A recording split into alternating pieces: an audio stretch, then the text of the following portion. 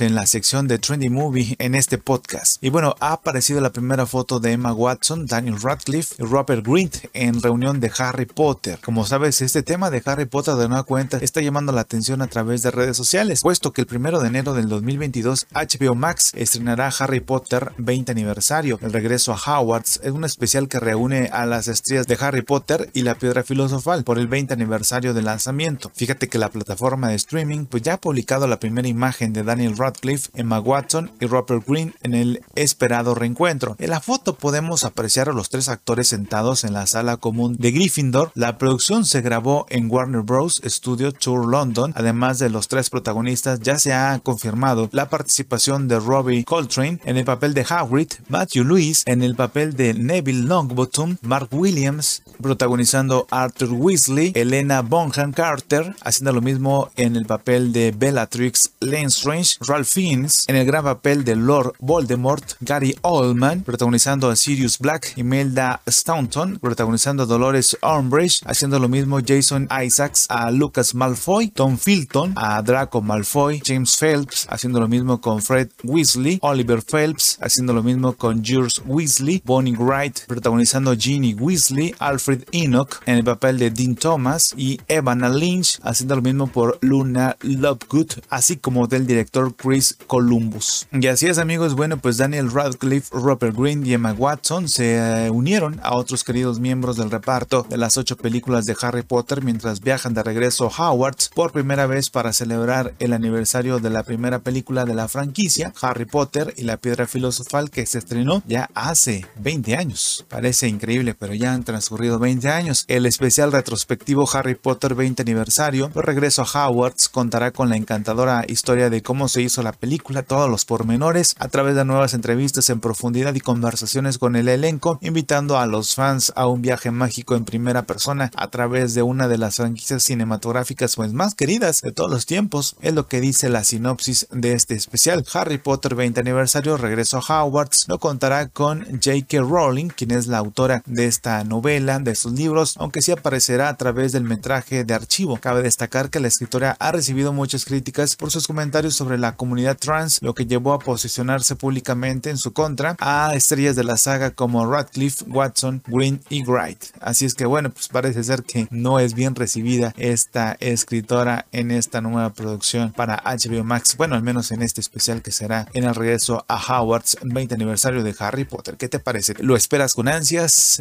o bien simplemente no es importante para ti? ¿Te quedas con las películas solamente? Déjanos tu opinión.